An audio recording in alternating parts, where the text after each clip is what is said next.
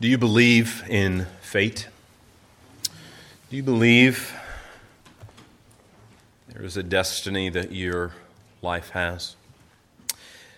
Merriam-Webster defines fate as the will or principle or determining cause by which things in general are believed to come to be, as they are, or events to happen as they do. We believe and use words like destiny, fate, foreordained, predetermined, or predestined to describe a future that is set in stone. It was fate that brought them together. He met his fate.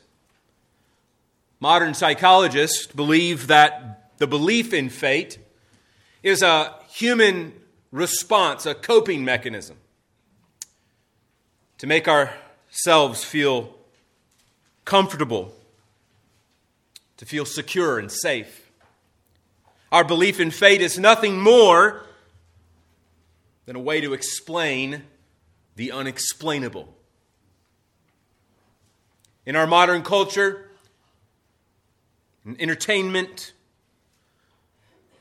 fate is seen as something bad.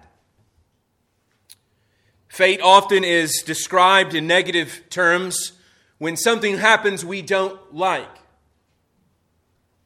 because we don't have control. In Greek and Roman mythology, there were the wicked sisters called Fates. And these three sisters in Greek mythology were the ones that controlled the fate of human beings. But they were fickle and evil, and they would often take bribes to change people's future. It was these goddesses who would determine one's lot in life.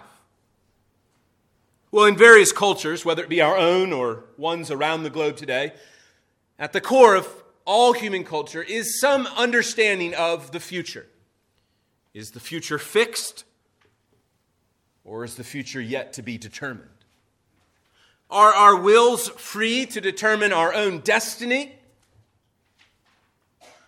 Or is there some power greater than us that has fixed the future? Do you believe in fate? Is there some divine being that's moving the events of your life so that you showed up here on this particular day, at this particular time, without really any control of your own? Or are we free to choose our own futures? Are we free to set our destinies? Well, these are hard questions, and hopefully questions that you've thought about, or at least have come to your mind. And thankfully, these are questions that the Bible answers. Now, the Bible doesn't give us all the details, but the Bible does use words like predestined, predetermined, set in stone. In fact, the Bible itself tells us the future. In Revelation chapter 22, things are already complete and done.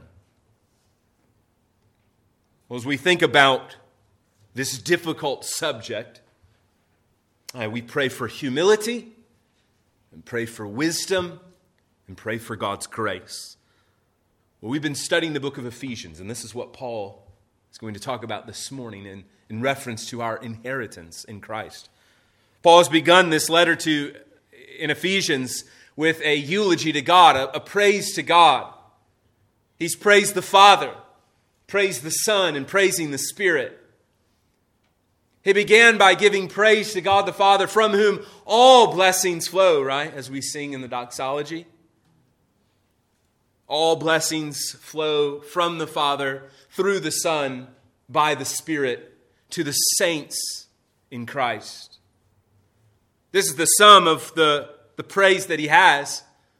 And all that he praises God for in this opening eulogy will be themes that he will work out in the letter.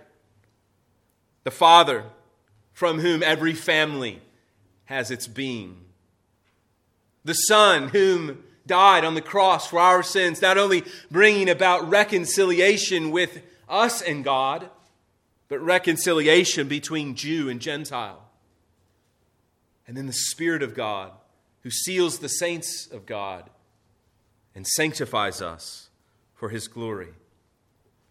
We've seen 4 main praises to God over the last few weeks, and we're on number 3. We saw first that we're to praise God for choosing us in Christ, and we reflected on election there, and we'll reflect further on it this morning. Last week, we considered praising God for redeeming us in Christ, for our redemption in Christ, and our adoption in Christ. And here we're praising God, we'll consider today, for our inheritance in Christ. And then next week, praising God for our security in Christ. So this morning, we're going to consider just verses 11 and 12 of chapter 1. So I invite you to turn there if you haven't already. It's on page 976 in your pew Bibles. The small numbers are the verse numbers, and the larger number is that chapter number. So you just look for the little tiny number 11, and that's where we'll be this morning. Ephesians chapter 1, beginning in verse 11. In him we have obtained an inheritance, having been predestined according to the purpose of him who works all things according to the counsel of his will, so that we who were the first to hope in Christ might be to the praise of his glory. Well, the point of the passage seems to be straightforward. Paul is praising God for our inheritance in Christ. And so, as Christians, we should continually praise God for the promise of our inheritance in Christ. God has predestined us to be heirs with Christ so that we would eternally praise him. In other words, God saves, he elects, he gives an inheritance to, so that his name would be praised. Well, this is the theme that we've seen throughout. God works, God saves, not merely to save sinners, though that is a benefit to us. God saves for his fame, for his namesake. And so the purpose of our time this morning is really to encourage ourselves as Christians to continually offer praise to God for our inheritance, to think about what does that mean in my everyday life as I'm washing the dishes, as I'm changing diapers, as I'm caring for my sick family members, as I am growing old. What does this inheritance mean? And how does it comfort us? How does it give assurance to us? And Paul outlines in these 2 verses really 2 aspects I want us to think about of our inheritance. First, we'll see that God gave you an inheritance through your union with Christ. Now, I've highlighted this union with Christ throughout, and we're going to drill in a little bit deeper into our union with Christ. This is the basis of our inheritance. And then secondly, we'll consider in verses 11 and 12 that God gave us an inheritance to those he predestined. That God gave an inheritance to those he predestined. Well, first, look at verse 11 again with me. We see there that God gave you an inheritance through your union with Christ.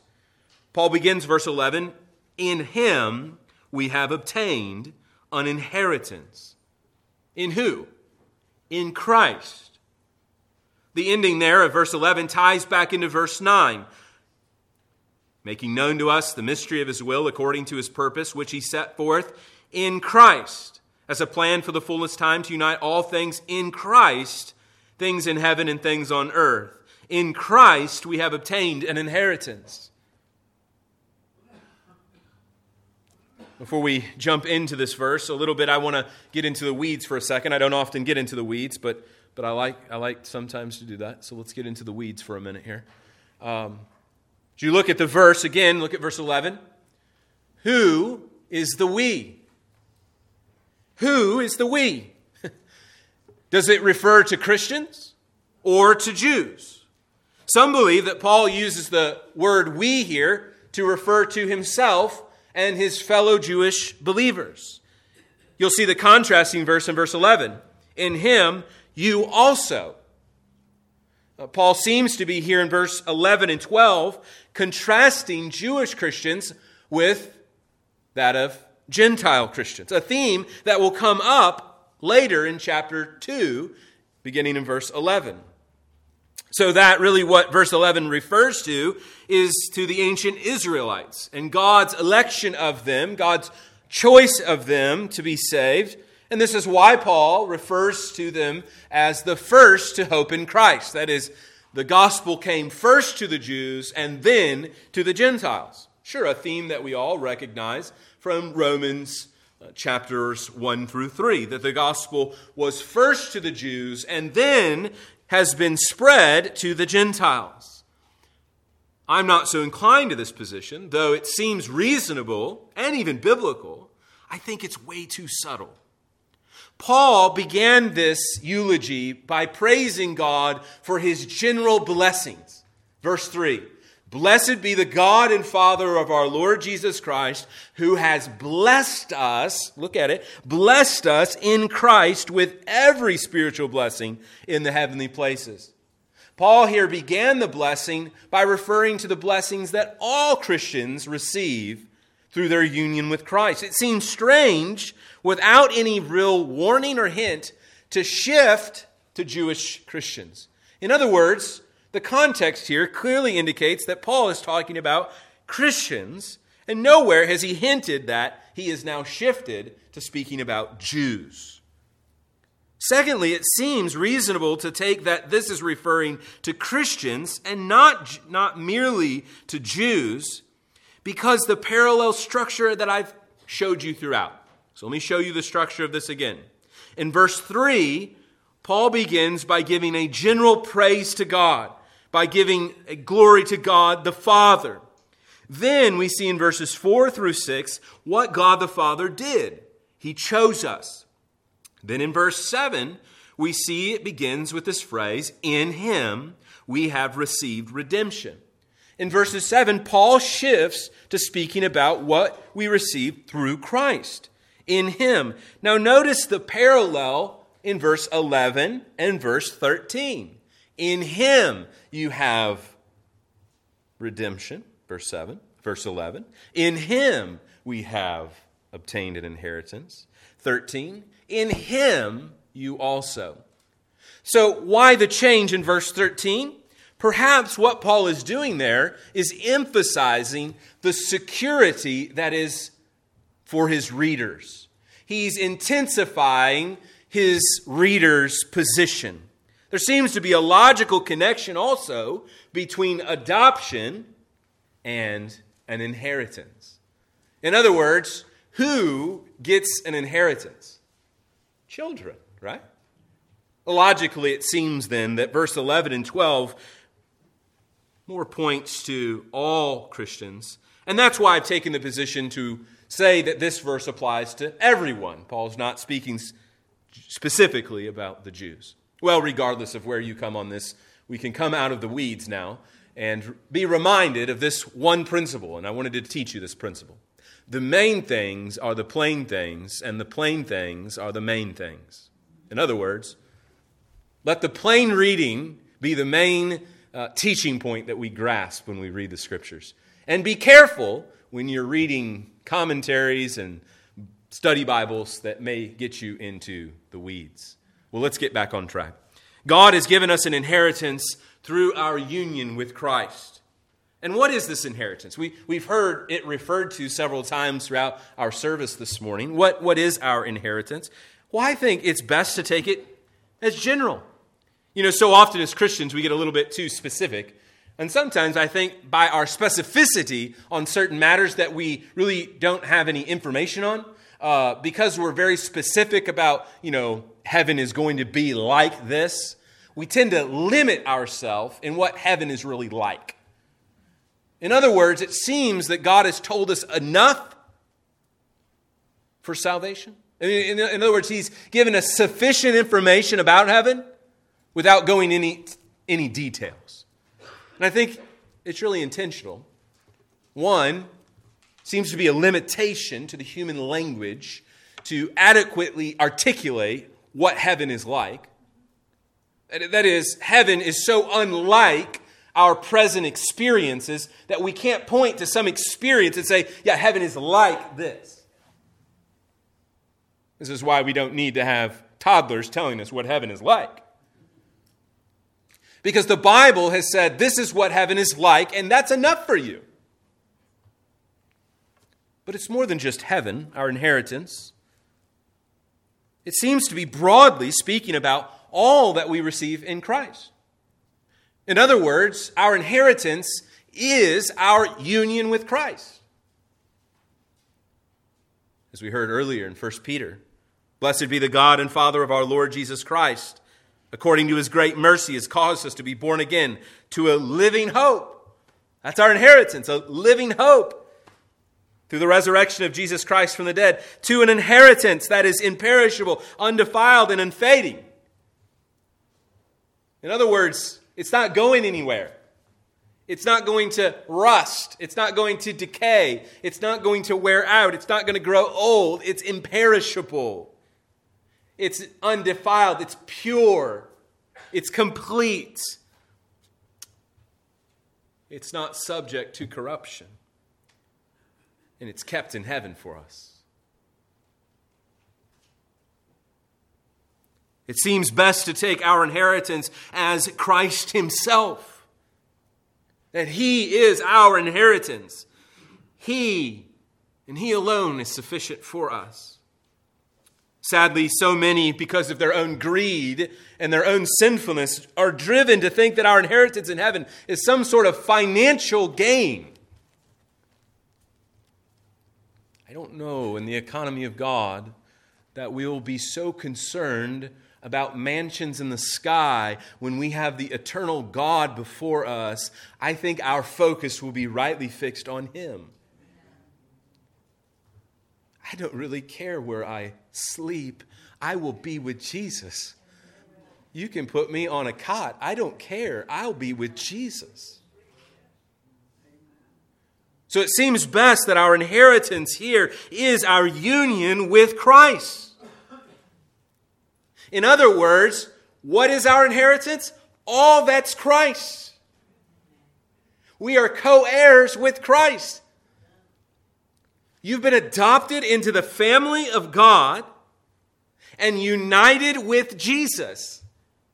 And the only reason you have access to anything in heaven, like that you can even get there, is because of Jesus. And when you get there, Jesus says, everything here is mine. And it's yours because you're united to me. As you see in this passage, I've pointed it out, and I'll point it out again. Throughout this praise that Paul gives, beginning all the way back up at verse 3, in Christ. Verse 4, in Him. On down through there, he emphasizes our union with Christ. We heard it articulated well in our prayer of praise, that we are a new creation in Christ. Paul in 2 Corinthians chapter 5 and verse 17 says it this way, therefore, if anyone is in Christ, he is a new creation. The old has passed away, behold, the new has come. Our union in Christ results in a new life. We are new. This is again what Peter pointed to our new birth. We've been born again to a living hope through the resurrection of Jesus Christ. More than that, this is the reason why we received our inheritance. How did you receive your inheritance?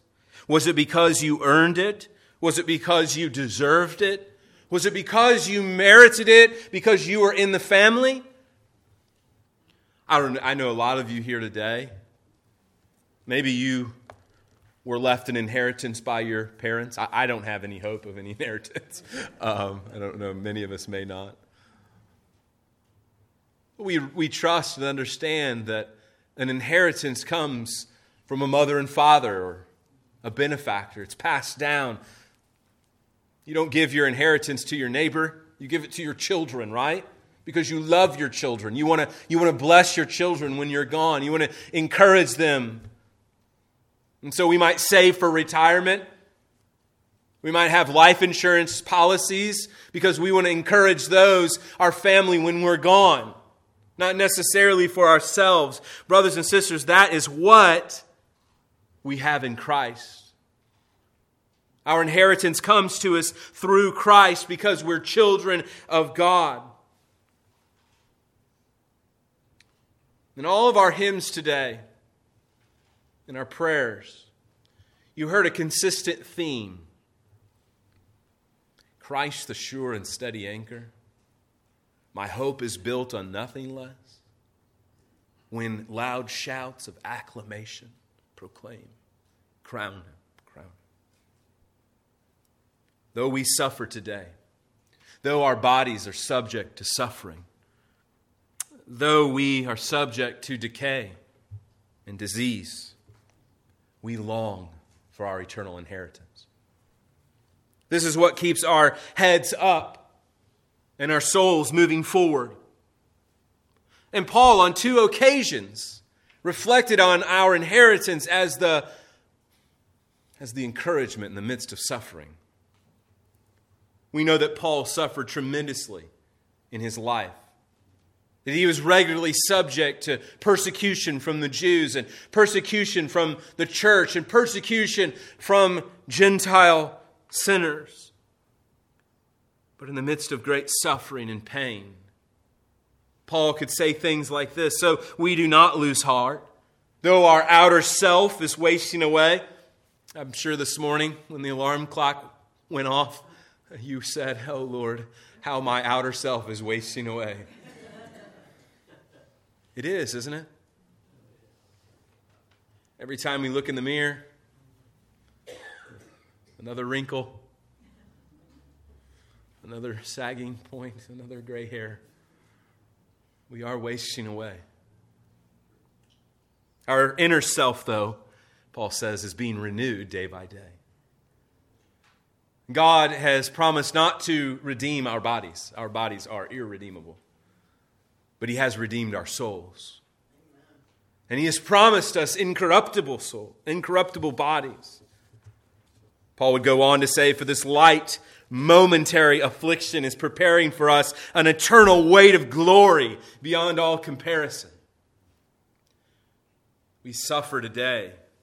We're discouraged today, but our hope is in our inheritance that we receive through our union with Christ.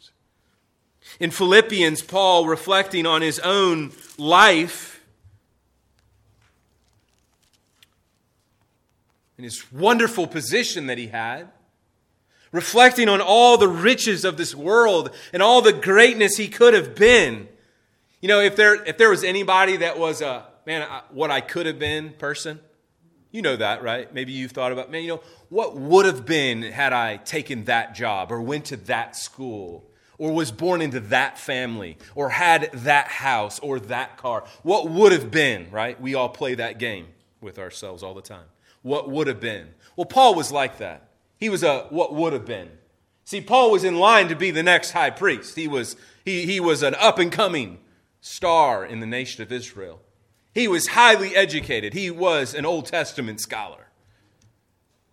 He was, as he describes here in Philippians 3, a Hebrew of Hebrews. As to the law, a Pharisee. As to zeal, a persecutor of the church. And listen, as to righteousness under the law, blameless. Dude was a blameless man. He was a holier than thou man. He was blameless under the law. But, he says in verse 7, whatever gain I had, I count it as loss for the sake of Christ. Indeed, I count everything as loss because of the surpassing worth of knowing Christ Jesus my Lord. For his sake I have suffered the loss of all things and count them as rubbish, in order that I might gain Christ and be found in him, found in union with Christ, not having a righteousness of my own that comes from the law, but that which comes through faith in Christ, the righteousness from God that depends on faith, that I may know him and the power of his resurrection, may share his sufferings, becoming like him in his death, that by any means possible I may attain the resurrection from the dead. And here's the key, verse 12. Not that I have already obtained this, or am already perfect, but I press on to make it my own, because Christ Jesus has made me his own. Brothers, I do not consider that I have made it my own, but one thing I do, forgetting what lies behind and straining forward to what lies ahead, to the upward call of God in Christ Jesus. See, for Paul, he had a singular mind. He could look in the rear view mirror of life. He could look in the rear view mirror and play the what if game. But for Paul, you couldn't give him all the world. I count everything a loss for the surpassing worth of knowing Christ Jesus my Lord. You see, his eternal inheritance was greater than his present suffering. And brother and sister, I want to encourage you with that truth this morning. You might be in the midst of horrible suffering. You might not know if the sun is ever going to shine again, but you can be assured of this, that your eternal inheritance in Christ far outweighs this momentary affliction. Though it tarries in the night, we know that joy and relief and mercy and grace, they all come in time. We have received our inheritance only through our union with Christ. And since we are co-heirs with Christ, we have received what is eternally his. The riches of heaven are ours in Christ. Well, the second aspect of our inheritance we see in this text is that God gave an inheritance to those who he predestined. Who receives an inheritance? Who gets in on this? How does one get in on this inheritance? Well, in verse 11 and 12, Paul says to us that it was because we have been predestined to receive it. Look with me again at verse 11. In him we've received or obtained an inheritance, having been predestined according to the purpose of him who works all things according to the counsel of his will. Now, the Christian Standard Bible, I think, helps articulate the causality that I'm pressing on here. They translate the text this way: in him we have obtained an inheritance because we have been predestined. In other words, the language that Paul is using here is one of causality. We receive an inheritance because we were predestined to be heirs with Christ. Now, as I said 2 weeks ago, and I'll say again, I know that can be a scary word, and it gets people frightened. I used to tell people all the time, I will call myself a Calvinist if you permit me to define what I mean by Calvinist.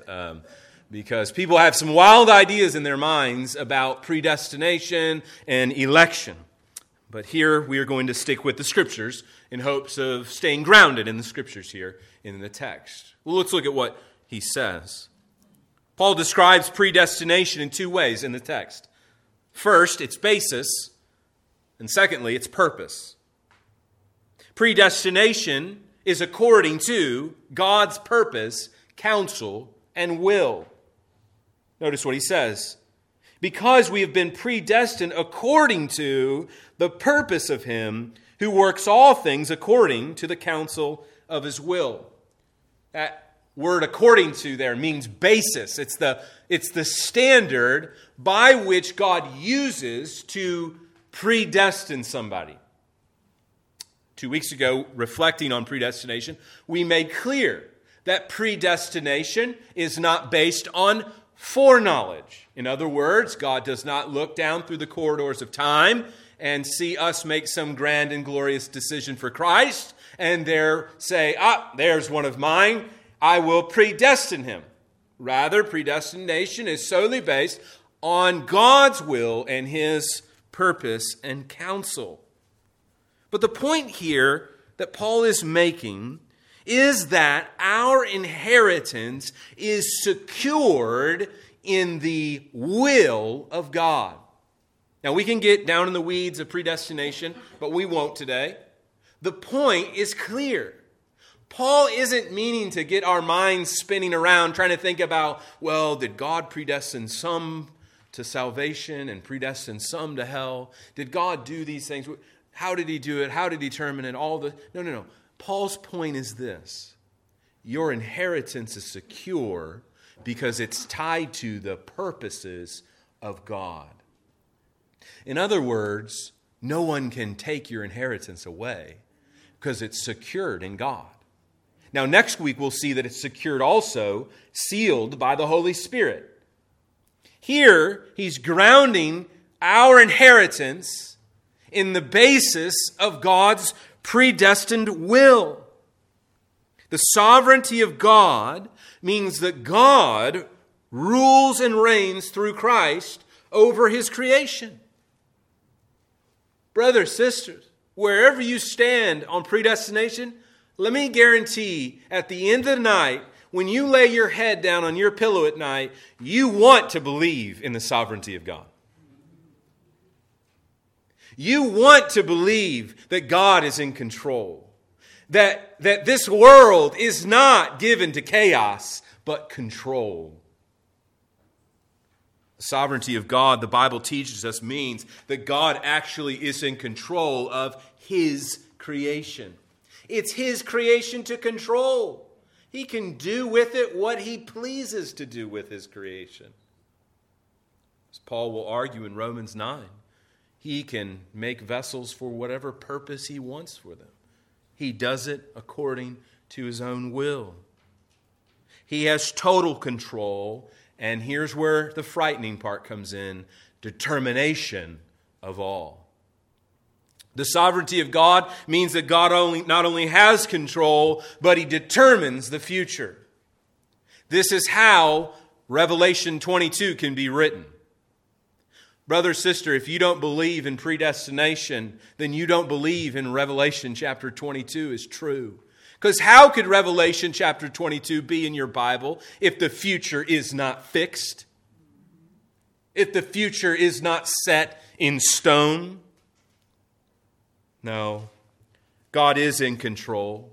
God is bringing human history to its appointed ends. God is doing all of this for his own glory, as we learned in chapter 1 and verse 5. He does it all for his own glory. And it brings such comfort to us. This is what Paul encourages us with. Probably my favorite passage in all of the Bible, Romans 8:28. And we know that for those who love God, all things work together for good, for those who are called according to his purpose. For those whom he foreknew, he also predestined to be conformed to the image of his Son, in order that we might be the firstborn among many brothers. There's that family adoption language that we're talking about.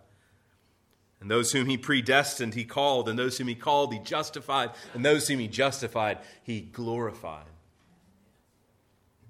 All of it is done. It's complete. And Paul can say it's complete because God destined it to be complete.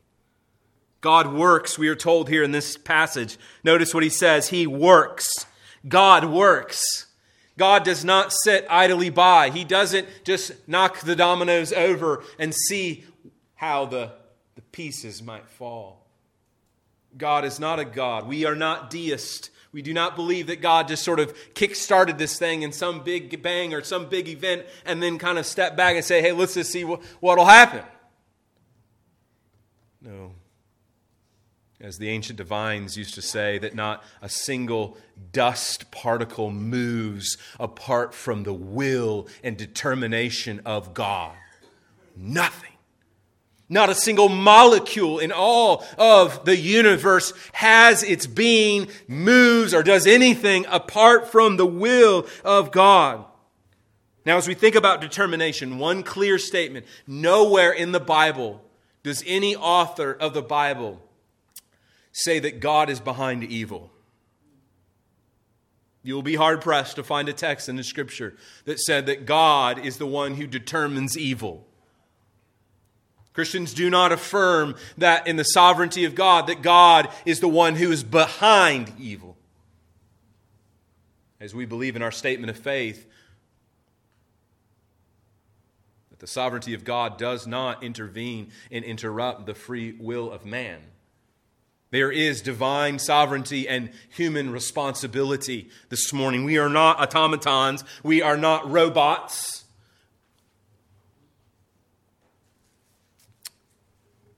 Divine election does not preclude nor remove human responsibility to repent and believe. And let me just prove that to you in Ephesians chapter 1, verses 11 through 14. In the context of God's sovereignty in election, notice what Paul says in verse 13. In him you also, when you heard the word of truth and did what? Believed in him. You see, in the midst of one breath, Paul celebrates divine sovereignty and human responsibility. You believed. You believed. You responded to the gospel. There's human responsibility here. So let's be clear that God's sovereignty does not diminish human responsibility. We are called to repent and believe. The gospel call, the call to repent and believe, goes indiscriminately to all people everywhere. We don't just kind of say, I think they look elect, so I'll share the gospel with him. No. The gospel goes indiscriminately. It goes widely. The call to follow Christ goes to every, and so that whosoever will believe in him. Brothers and sisters, sometimes the Scriptures are hard and weighty and difficult. And I think humility and caution is in order anytime you are reflecting and meditating on divine election. I have sat with so many souls that have been wounded because of hyper-Calvinism and wacky Arminianism.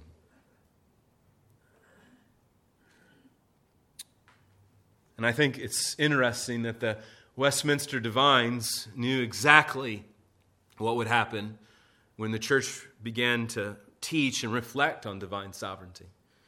In the Westminster Confession of Faith, under the doctrinal heading in chapter 3 of divine election, the divines write, the doctrine of this high mystery of predestination is to be handled with special prudence and care, that men attending the will of God revealed in His Word and yielding the obedience thereunto may from the certainty of their effectual vocation, their effectual call, be assured of their eternal election.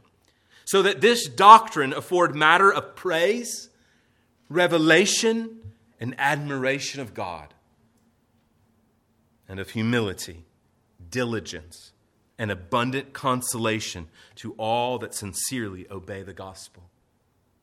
I think it's the enemy's great design to distort and twist people's minds about predestination. Because I think predestination is a gift from God, given to His church to encourage us, to comfort us, to give us hope, to know that we are not at the whims of a chaotic cosmos, that what comes around doesn't go around, that karma isn't true, that we're not in some big cycle of life, but that we are being moved forward under the sovereign hand of an all-powerful, all-knowing God who loves us and will care for us no matter how dark it is outside. God is still in control.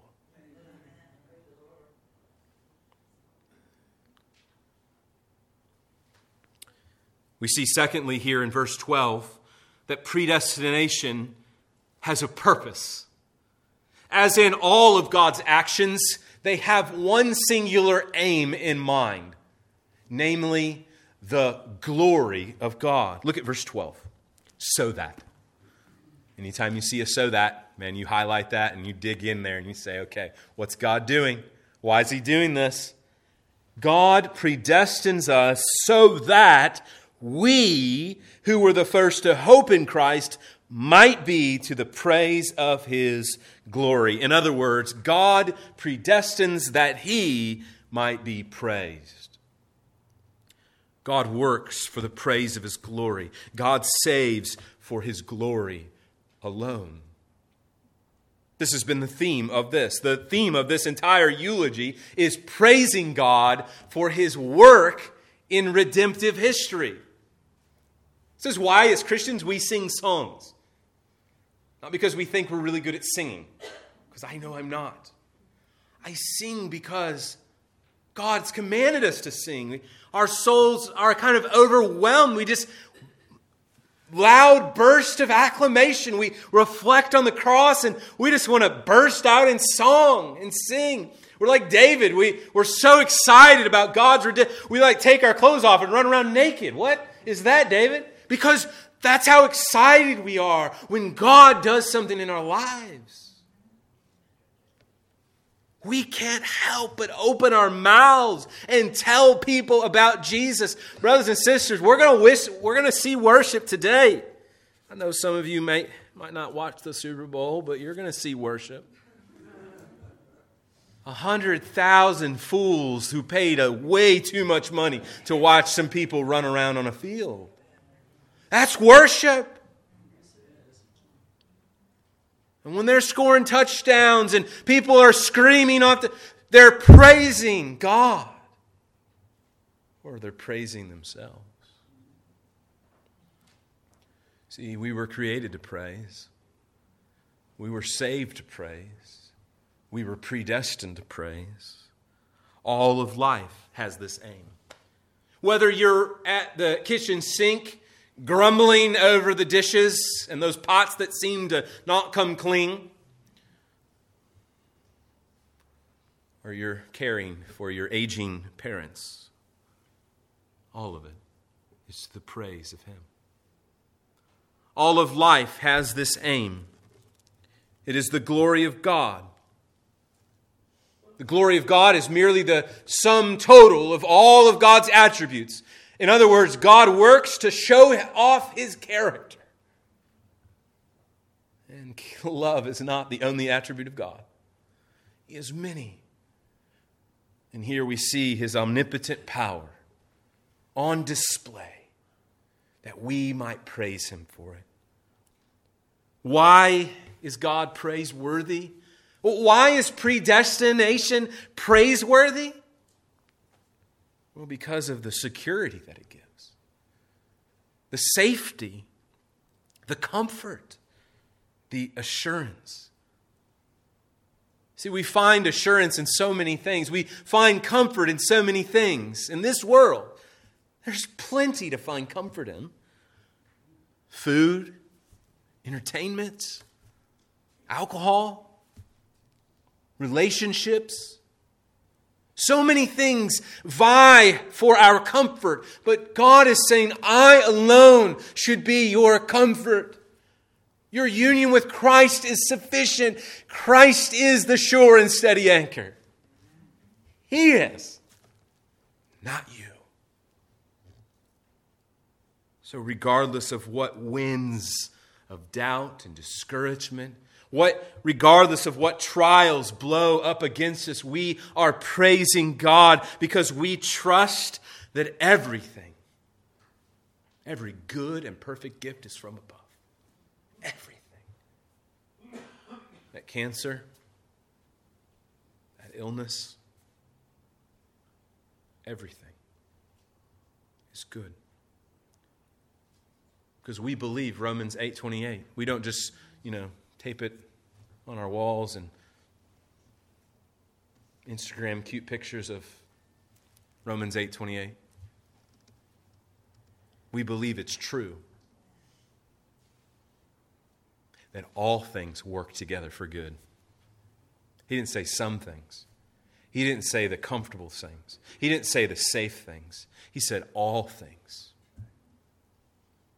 And I don't mean this morning to diminish the suffering that you are currently enduring.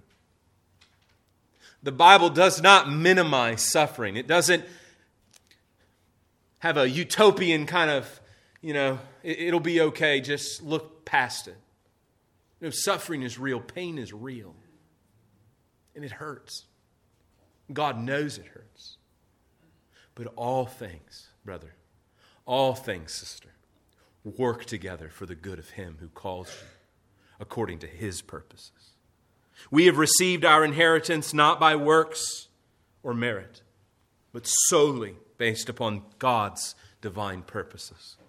Because we have been predestined to salvation, the only basis of our inheritance, we trust that it is secure for all of eternity. That no one or no thing, not even ourselves, can mess it up. Jesus taught His disciples to lay up treasures in heaven, where moth and rust destroy, and where thieves are not to lay up treasures, on earth, where moth and rust destroy, and where thieves break in and steal, but to lay up for yourselves treasures in heaven, where there's no moths. Poor little creatures don't make it to heaven. There's no rust. There's no decay. There's no sickness. No cancer. No thieves to take which is yours. You get what he's saying, right? If your treasure's in heaven, it is secure. It's secure. Secure means secure. Right? It's fixed. It's finished. It's done. There's nothing left. Friend, what are you investing in today? Where are your treasures? Are they here in this world? Are they of this world? Are they worldly treasures? Are you more invested in this world than the next? Friend, the truth is, the things of this world make poor treasures because none of them last. They all wear out. You think about the times that you longed for something, couldn't wait to get that new thing, and the novelty wears off. When you were a child, you thought like a child. You acted like a child. You wanted childly things. But surely today you don't want those childly things. You don't long for the things you once longed, but the novelty's worn off. Friend, the truth is everything in this world wears off. Christians, we should continually praise God for our inheritance. An inheritance that is fixed, an inheritance that is not changing. Our eternal election in Christ does not lead to pride or boasting, but humility. And it reminds us that our inheritance is secure in Christ. Let us, like Moses, count the fleeting pleasures of this world not worth the eternal inheritance we will have in Christ. Let's, like Paul, forget about what is in the rear view mirror of life. Let's forget about the treasures of this world and let us press forward to the upward call of God in Christ Jesus. Let us fix our gaze upon heaven and to Christ's return. Let's pray. Father, we thank you this morning for your word, that it is true and it is trustworthy. That we are on a firm foundation. There is no more firm footing than your word. It is true, it will never lie to us, and we can depend our souls upon it. Father, our prayer is that your word would build your church today. we trust that at any moment Christ could come. And at any moment you could call us home. Let us have our gaze fixed to that our citizenship is in heaven, not in this world. And let us lay up treasures there. Help us to do that, we pray. For your glory and our good in Christ. Amen.